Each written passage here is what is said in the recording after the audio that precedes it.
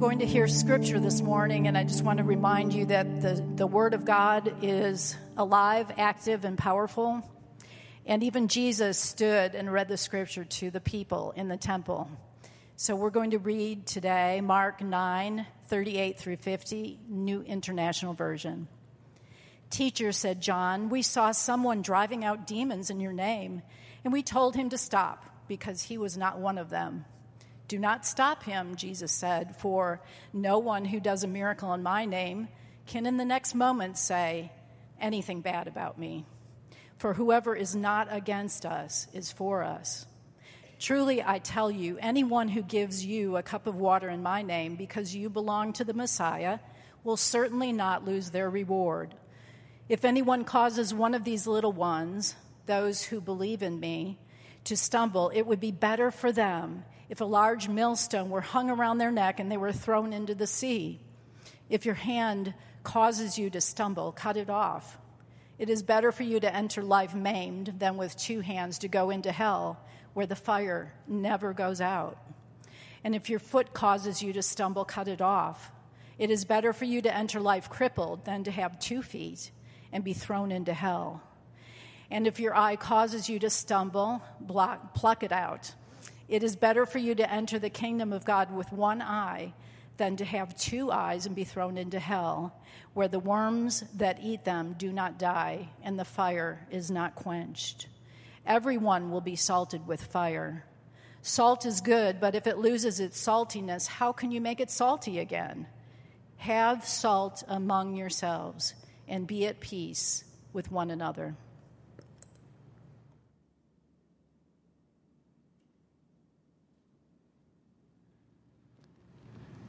Thank you, Roberta. That is our text today. If you're visiting with us, we are working our way through the Gospel of Mark section by section.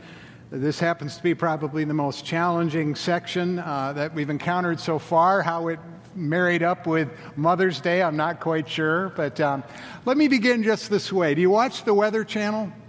You know, maybe some of you, like me, you watch the Weather Channel in the morning because you want to see, do I need to bring the umbrella yet again another day? Or how do I need to dress for the temperature it's going to be?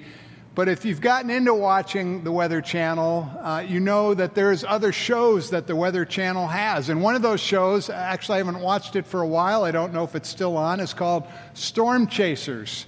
And for a time, Cindy and we were really into that show, watching this group of people who, they go across the plains of Oklahoma and Kansas and Texas and other parts of our country, looking for those supercells, waiting for those supercells to form those kinds of those tornadic activity that spawn those monster storms and those monster tornadoes. And even surrounding that, there's kind of a tourist culture. And this is, I am ashamed to admit it, but this is on our bucket list. We want to go on one of those storm chasing trips, where you're guided by professionals, of course. We wouldn't do it on our own, but you go and you search out where those storms are, and you stand at a safe distance and you take pictures and experience the thrill of it, I guess. Now, some of you may think that's absolutely crazy. But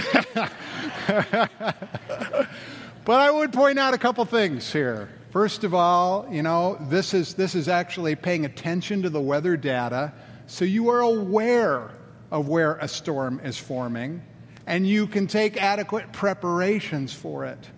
And what I would say is far more dangerous is when we are unaware of a storm that is coming, and we are unprepared for a storm that is coming. And really, that is the image that I would use to bring us to where we are in the text in Mark chapter 9.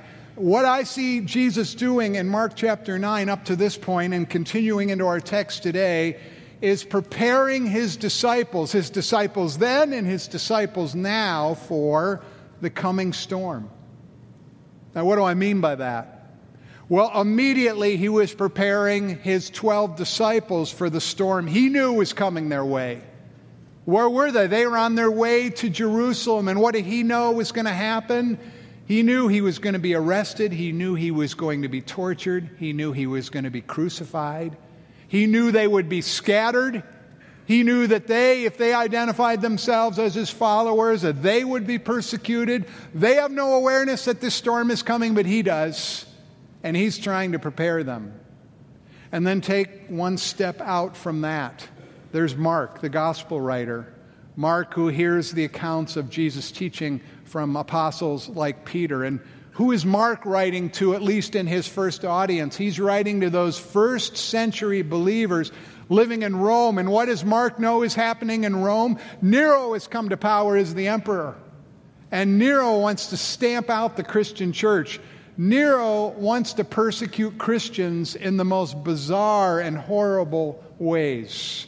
And I won't go into detail, but you probably are aware of some of the ways that the Romans persecuted Christians. So Mark, in even bringing these teachings of Jesus together, wants his readers, those early followers of Jesus Christ in the first century, to be prepared for that coming storm of persecution.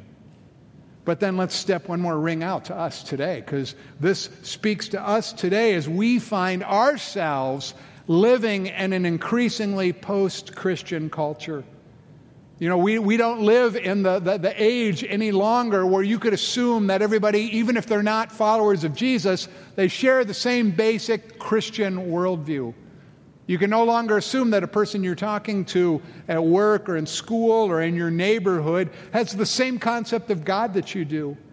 You can certainly no longer assume that anybody recognizes Jesus as the Son of God. We can't even assume that people understand that there is an absolute standard of morality that is revealed in the Scripture that is kind of encapsulated in the Ten Commandments. In fact, we find just the opposite now, where there used to be in prior generations among those who rejected Jesus, there was simply maybe indifference. Maybe, I don't want to hear about that. Now there's outright hostility. Try sharing your faith on the street in a downtown metropolitan area, and you will be met more times with not than hostility. And even beyond the hostility, there is outright opposition. There are groups or segments of our culture that not only want to keep the Christian faith within the walls of Christian churches, they want to shrink those walls. They want to further restrain and restrict them and ultimately stamp them out. It is not enough to say that you have your views and I have my views. These groups want to erase any view that would speak in a contrary way to the way they want to live and their view. And so the coming storm for us is the growing persecution that I believe is coming, that in many other places in the world our brothers and sisters in Christ have faced for years, but now is coming to our culture. And this isn't happening because God has given up control. This isn't happening because Jesus is somehow unaware. Jesus himself says, in this world you will have tribulation. Jesus, in praying for us, both his disciples then and us, his followers now, if we know him as Savior and Lord, he prayed in John 17, he prayed, Father, I do not ask that you take them out of the world. He leaves us in this world, in the midst of this coming storm. He wants to use us, as we'll see, as salt and light in the midst of this coming storm. But all of that is the background for really what Jesus is doing in our text today that Roberta read, verses 38 through 50 of Mark chapter 9. And maybe the heading that I'd give, or the question that I'd give to bring it all together is this. If this storm is coming, and I certainly believe it is, if this storm is coming, how does Jesus want us, his followers, to live together as the church? How does he want us to live and function and treat each other as fellow believers, as the church? You know, this follows on the heels of what Pastor Luke preached on last week earlier in chapter 9. What was the dispute that was going on? You had these disciples, and what were they fighting over? Who's the greatest?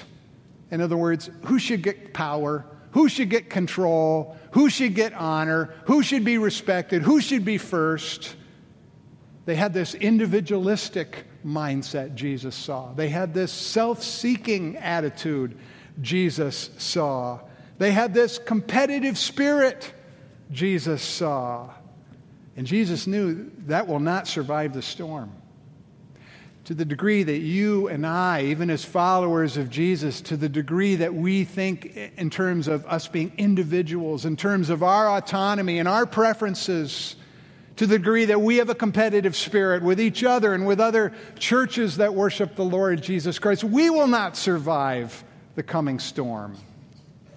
Jesus gave us the church because, among all other things, we need the church to survive the coming storm. We do not survive the storm as individuals. So, what are the attitudes that Jesus addresses in his disciples here that we struggle with as we come together as the church? Both the church within the walls of Central Church, but even the greater church and our community and beyond.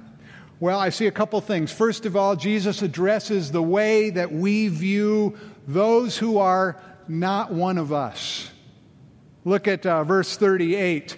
"Teacher," said John, "we saw a man driving out demons in your name, and we told him to stop because he was not one of us." Now, Mark doesn't give us any background information about who this individual is.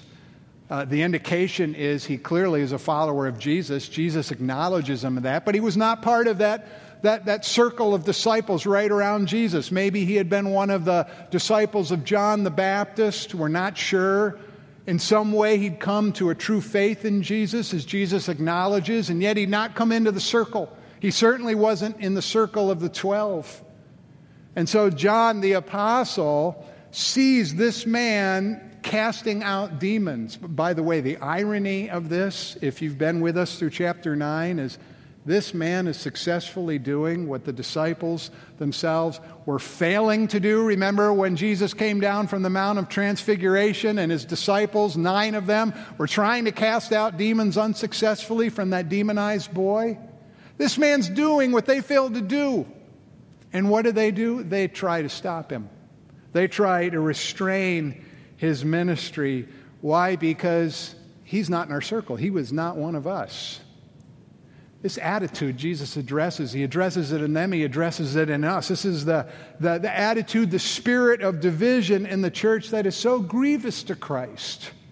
This is the spirit, this is the attitude that views other people with suspicion, anyone with suspicion who is not one of us, who isn't part of our circle, who's not from the same generation from us, who's not from the same cultural background from us, who doesn't dress like us, who doesn't talk like us, who doesn't like the same kind of music like us, who doesn't share all the same fine theological points as us. I mean, you could go on and on. And Jesus is speaking again to people who claim to be his followers. So Jesus is speaking within the walls of Central. Jesus is speaking to us when we look at other people who are in the same worship center or the same church building, and because they're of a different generation or a different race or a different cultural background or maybe some different theological persuasions, we're suspicious of them. They're not one of us. They're not in our circle. Jesus is speaking not only within the walls of Central, he's speaking to Central and followers like us when it comes to the spirit we sometimes have towards other churches in our community. He's speaking to that competitive spirit when instead of looking at other churches as our partners in ministry, we look at them as competitors for market share. You know, they're drawing off our people. We need to draw off their people. We need to do something to get more people in here than are over there. Jesus is addressing that spirit, that divisive spirit is so grievous to him. How does he do it? Well, he affirms this man's ministry. He notes that, again, what they had failed to do, this man does, but he acknowledges he's doing it in my name. Not that this man was just saying the right formulaic words. This man is acting in faith upon Jesus' power. And so Jesus gives them, and he gives us, a principle in verse 40 about how we should view and relate to other Christians, particularly the ones that are different than us. Whoever is not against us is for us. Now that seems really simple, but think of how often we get twisted up about that. Whoever is not against us. Think of those who are against us.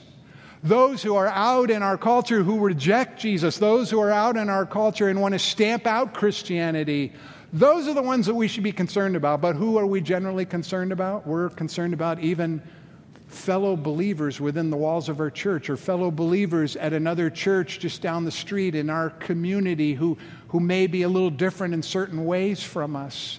And those are the people that we all get wrapped around the axle about. Why do we behave towards fellow believers as if they were against us? Could we not see that whether that person dresses differently than I do, or has different musical tastes, or speaks differently, or is a different race, when we are worshiping together, they are one of us. They are one of us. They are for us.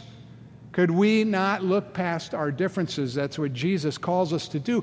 Basically, Jesus is saying, you will not survive the storm if you don't look past your differences. Go on the mission field and you find missionaries from different churches, different denominations. They know in the midst of hard missions environments that the work of God will not be advanced unless they can look past their differences and come together, recognizing, they're together. These people aren't against us. They're for us. We need to do the same, both within the walls of our church and with other churches in our community. Secondly, Jesus addresses how we view those who are in need. As the storm comes, as persecution grows, what we're going to see, we see this around the world in other places where persecution is more overt, is people are going to pay for following Jesus. People are going to lose privileges that they have in society. People may, as governments do in other countries, be forced to forfeit their homes and their goods and their economic security. That people may be forced to give up their jobs for not following the governmental line. All of that could come here. All of that kind of persecution, even including imprisonment, even including torture and death that happens at other places around the world, could come here. And as that comes, what's going to happen? We're going to see people within the body of Christ, both within the walls of our church and in our community, who are in desperate need. And Jesus addresses, how do you respond to people in desperate need? It is one thing to say, it's not affecting me, not yet. I have enough. I need to take care of my family. I need to take care of the people who are close around me. But Jesus gives a totally different way to look at this. In verse 41, I tell you the truth, anyone who gives you a cup of water in my name because you belong to Christ will certainly not lose his reward.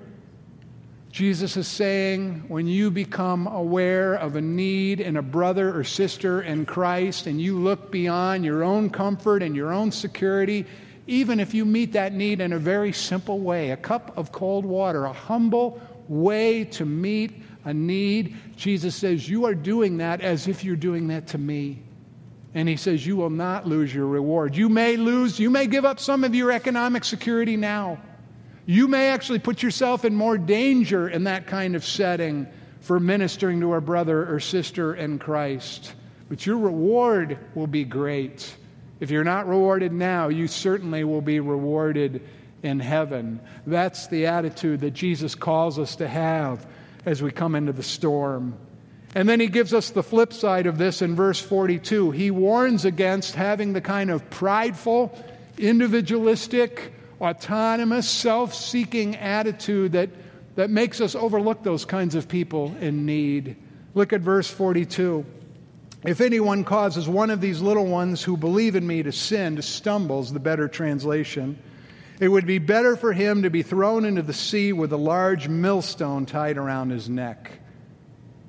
Now, little ones here does not refer to children. That's not what he's talking about. Little ones refers to, I think the best term I could give is those who have fragile faith. Those who are going through persecution, their faith is very fragile. Those who are suffering, their faith is very fragile. Those who are coming to faith, coming to Christ in the midst of growing persecution, their faith is very fragile. And Scripture calls us to be very mindful of these people who are so easy to overlook, especially when we're secure. 1 Thessalonians 5:14, Paul says, encourage the faint-hearted, help the weak. But if we have that spirit that the disciples had earlier, who's the greatest? Who's in power? Who's got the resources? Who can make the decisions? Whose preferences? Who has the influence to make their preferences what the church is going to do? We easily overlook those and need. And not only that, in doing so, even though we may not intend to do so, we may cause those with fragile faith to stumble. We may cause those who have fragile faith, we may cause them disillusionment in their faith. We may inhibit their faith. We may even cause some of them to fall away, not because we intended, but because our focus is upon ourselves. You understand that military term, collateral damage, when you have two adversaries and they are attacking each other. Their intent is to hurt and injure and ultimately destroy each other. But what happens often in those attacks? That those attacks result in hurting those non-combatants around the enemy, those people who are innocent. The collateral damage, the effect of that attack is much wider than maybe intended, and many innocent people are hurt. And that collateral damage syndrome, that happens when there is fighting within the body, that church fights, divisions between believers, splits in churches, always cause collateral damage. There are always those who see that and say, if that's what the church is like, I don't want any part of it. There are always those who have taken maybe the first few steps in faith and they see that and they become totally disillusioned and they swing back into their old lives. And Jesus indicates that he takes that collateral damage, even if we do not intend it. He takes it very seriously, especially when it comes out of our spiritual pride, especially when it comes out of that desire to be the greatest, to be first, to have our preferences, to have our way. He says in a stern warning, it would be better for that spiritually proud, that self-seeking person to be thrown into the sea with a large millstone tied around their neck. There's a picture coming up on the screen. I took this picture 2 summers ago when I was in Israel. I think it's in Capernaum. That's a millstone. And the picture doesn't do it justice for how big it is and how heavy it is. But look at that. Imagine how heavy it is, and imagine running a chain through the hole in the middle of that millstone and then chaining that chain to your ankle and then jumping off the side of a boat with that chain to your ankle in the middle of the ocean. You'd have no chance. There's no way you're going to be able to save yourself if that occurs. That's the point Jesus is making by hyperbole. It is better to drown in the sea with no chance of escape than to face God's judgment for the spiritual injury we would cause to someone else by our spiritual pride, by our spiritual self-seeking, by our desire to be the greatest, to be first. Jesus then gives a string of 3 jarring images of the radical steps that he calls us to make when we realize that's what's going on in my life. My pride has gotten the best of me. My desire to have my preferences, my desire to be first has gotten the best of me. He says, treat it like infection. Treat it like gangrene. Verse 43, if your hand causes you to stumble, cut it off. It is better to enter life maimed than with 2 hands to go into hell. Now, before I go on with these images, Jesus is using these images symbolically. He is not advocating the literal amputation of parts of our body. And even if we were mistaken about that and we did that, that is not going to address what's in our heart. So Jesus is talking about interior spiritual surgery here, and he uses the image of a hand. What's the image of a hand? The hand is the image of things that we grasp for, those preferences that we want, my way that I want, that control, that power that I want. And that desire to have our way, to have our preferences that we grasp over, all that grasping of our hand inflicts collateral damage on those around us.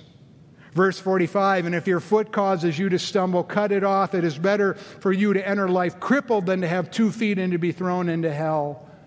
And again, think of that image of a foot. A foot is what we walk with, what we run with. And you think about the Psalms and Proverbs. They use that often. Proverbs 1 talks about walking on paths that lead to sin, running after evil. It's when we take what we want to pursue and we let it drive us and we let it take us places that we should not go in pursuit of what we want. Think about where your fleshly desires would take you if you followed them, if you let them lead you. Jesus warns that our feet not only lead us into spiritual danger, he warns that there is almost always collateral damage to our family, to our friends, to other Christians. Verse 47, and if your eye causes you to sin, pluck it out. It is better for you to enter the kingdom of God with one eye than to have two eyes and to be thrown into hell. Again, the eye is a symbol. The eye is a symbol of things that we look at, things that, in other words, that we value, that we think are important. Think of that image all the way back in the garden in Genesis 3 when Satan tempted Eve with what? What was pleasing to the eye. You know, that autonomy she wanted to have was pleasing to her eye. And we all stumble with our eyes by desiring what we should not have. Even good things. You know, we desire to be respected, to be honored, to be loved. We may desire somebody who is physically attractive to us. But when we let that desire master us, when it becomes misdirected, when it becomes inordinate, we spiritually stumble, and that not only injures us, that causes collateral damage to those around us. So Jesus' warning is shocking here. Again, it's that image of gangrene. You know, if your hand becomes infected and you don't deal with it and it develops into gangrene, it's going to kill you unless you cut it off. And the same image of those things we grasp for, or where we want to go, or what we desire with our eyes. Jesus is saying you need to take radical, spiritual, surgical steps, or not only will you injure those around you, you, as a result, may be thrown into hell. The Greek word there that we translate as hell is Gehenna. And that word is used in the New Testament by Jesus most of all to indicate it is that place of final judgment that all who reject Christ are sent to. And I know we don't preach on hell much in our culture anymore, but look at the images that he uses there. He uses this image of the unquenchable fire to talk about the torment that someone experiences externally. Imagine your body being consumed, burnt for eternity in unquenchable fire. But then he gives an image not only of external torment, but of internal torment, the worm that does not die. Imagine being consumed from within by a worm. That is that image of not only the torment of our body, but the internal torment of our soul. Now, maybe you're thinking at this moment, now wait a minute, don't we believe in eternal security here at Central? How would it be possible for somebody to be cast into hell who is a follower of Jesus? And the answer is yes. Yes, a genuine believer cannot lose their salvation, but I would underline the word genuine. There are many who may make some misdirected efforts and mistakenly think that they are in the faith, which is why Scripture says over and over again, 2 Corinthians 13:5 would be one example. Examine yourself to make sure you are in the faith. Test yourself. Make sure, in other words, that your faith is genuine. Because, as Stephen Lawson says much better than I can, the faith that fizzles before it finishes had a flaw at the first. Only Stephen Lawson could put all those F's together. But think about what that says. Somebody who falls away in that respect had a faulty faith at the beginning. And so this is a warning to us. Examine your faith. Make sure it is really general. Make sure that there was not a flaw in how you think that you came to faith. Make sure that you are genuinely following Jesus as Savior and Lord.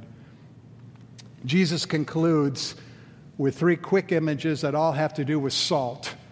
And I would say it this way, my words, not his. Remember salt as the storm is coming.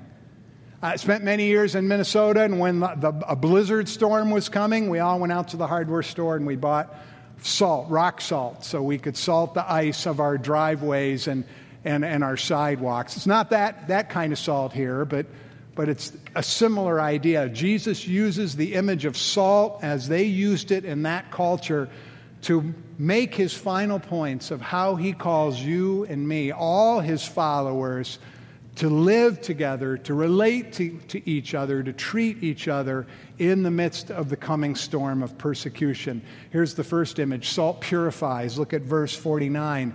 Everyone will be salted with fire.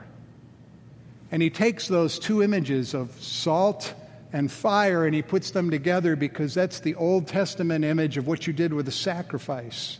If you want to look up at it later, look right down in Leviticus 2:13. It says that every sacrifice that is brought to the altar, the Jewish altar at the tabernacle and then the temple, is to be salted. You took a piece of meat when you were going to offer it as a sacrifice. Before you burn it, you would pour salt over it. And salt has a purifying effect. And so that's what God called. And yet that image of not only purification, but of fire. Fire is a biblical image of persecution. What is Jesus saying there? Just as he's saying basically that to follow him as a follower means that the persecution that comes our way will have a purifying effect. It purifies it in a church as persecution sweeps across a culture. Churches tend to be purified by persecution. Those who are not genuine believers, those who are just there for the social connections, those who are just nominal Christians, they tend to scatter when there's persecution. The fire of persecution has a purifying effect in the church.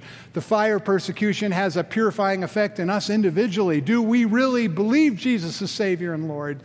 Are we really willing to give up anything in order to keep him, to follow him as Savior and Lord? And do not, again, be mistaken that persecution is somehow, God has turned his back. God can't prevent this from happening. Notice the way Jesus phrased it. We will be salted with fire. That is a divine passive. In other words, God will allow the persecution that comes. God allows it, not because he likes it, not because it is a good thing, but because he will use it for his good purposes in purifying both us individually and us as a church. The second image, salt flavors and preserves. The first half of verse 50. Salt is good, but if it loses its saltiness, how can you make it salty again? Salt is good, especially in that culture, as in how it flavors. It adds flavor to the food we eat. But it was also good in the terms of the way it preserves. And in a day without refrigeration, they preserve food longer from rotting by salting it.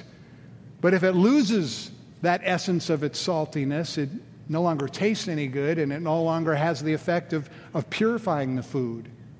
There's a picture up on the screen also that I took 2 years ago. This is at the Dead Sea in Israel. And if you wade out into the Dead Sea like I did, you find that you're stepping on all these little, they look like small snowballs, but those are little salt balls. And I picked up the first one that I stepped at, and I thought, oh, this is going to taste just like salt. And I tasted it, and it almost made me throw up. Why? Because, yes, there's salt in it, but that salt has been mixed in with the gypsum and other minerals that make up the Dead Sea. And so, yes, there was salt, but it has lost its saltiness. It has lost its ability to flavor anything. It's lost its ability to preserve anything. And that's the image that Jesus is drawing on here. He calls us as his followers to be that flavoring, preserving salt in the midst of a corrupt and dying culture. He wants us to live like him, to grow in him, to become transformed and more into his image so that we have that flavor that stands out from the rest of our culture. And to the degree that we do that, we are a preserving influence in our culture. The fact that our American culture has lasted this long is because of the preserving influence of the Christian faith. Finally, but if we lose our saltiness, obviously, if we're not living like that, if we're more concerned about who's first and who's in control and are my preferences being met, we lose our saltiness, we lose our ability, we become unusable. Finally, salt forms a covenant of peace. The second half of verse 50, have salt among yourselves and be at peace with each other. He's picking up here on the Eastern custom of when two strangers would come together and one would invite the other to share a meal. And that meal, even if they came from very different perspectives, even if they were enemies before they came together, that meal was a meal of fellowship and a meal of peace. And that was symbolized by a covenant of salt. They would share not only food, they would make sure that they shared salt together. And two people who had that kind of fellowship meal, forming that covenant, would say, there is salt between us. And Jesus is picking up on that image. Really, Jesus is saying this: if even unbelievers in your culture can have salt between them, can come to this place of peace, cannot you, my followers, be at peace with each other? That image of salt as the covenant of peace. And is there anything that will speak right now in our culture more than whether we are at peace with each other? Is there anything that will have more of a salting effect in our divided culture today than if believers can get along with other believers? What does the world see when Christians lose their saltiness? The denominations splitting apart again and again, churches splitting, churches dividing. What it would be if we form a covenant of peace, a covenant of salt, and are at peace with each other. And let me close with this. This is who we desire to be. You need to know this. If you are intending to make Central your ongoing church home, the new Constitution that we just passed, two new things that have never been in the Constitution before. I know I don't often quote the Constitution in sermons, but this is worth quoting. The first speaks to us as members. Section 4, expectations of church members committed to striving for the peace, unity, purity, and edification of the church. That's who we aspire to be. That's who we want to be so that we are salty in our culture.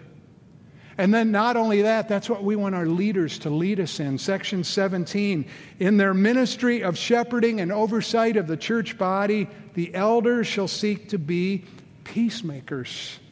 Something they've never really been called to be before. Peacemakers, teaching and leading the church body through the biblical resolution of all disagreements, disputes, and conflicts.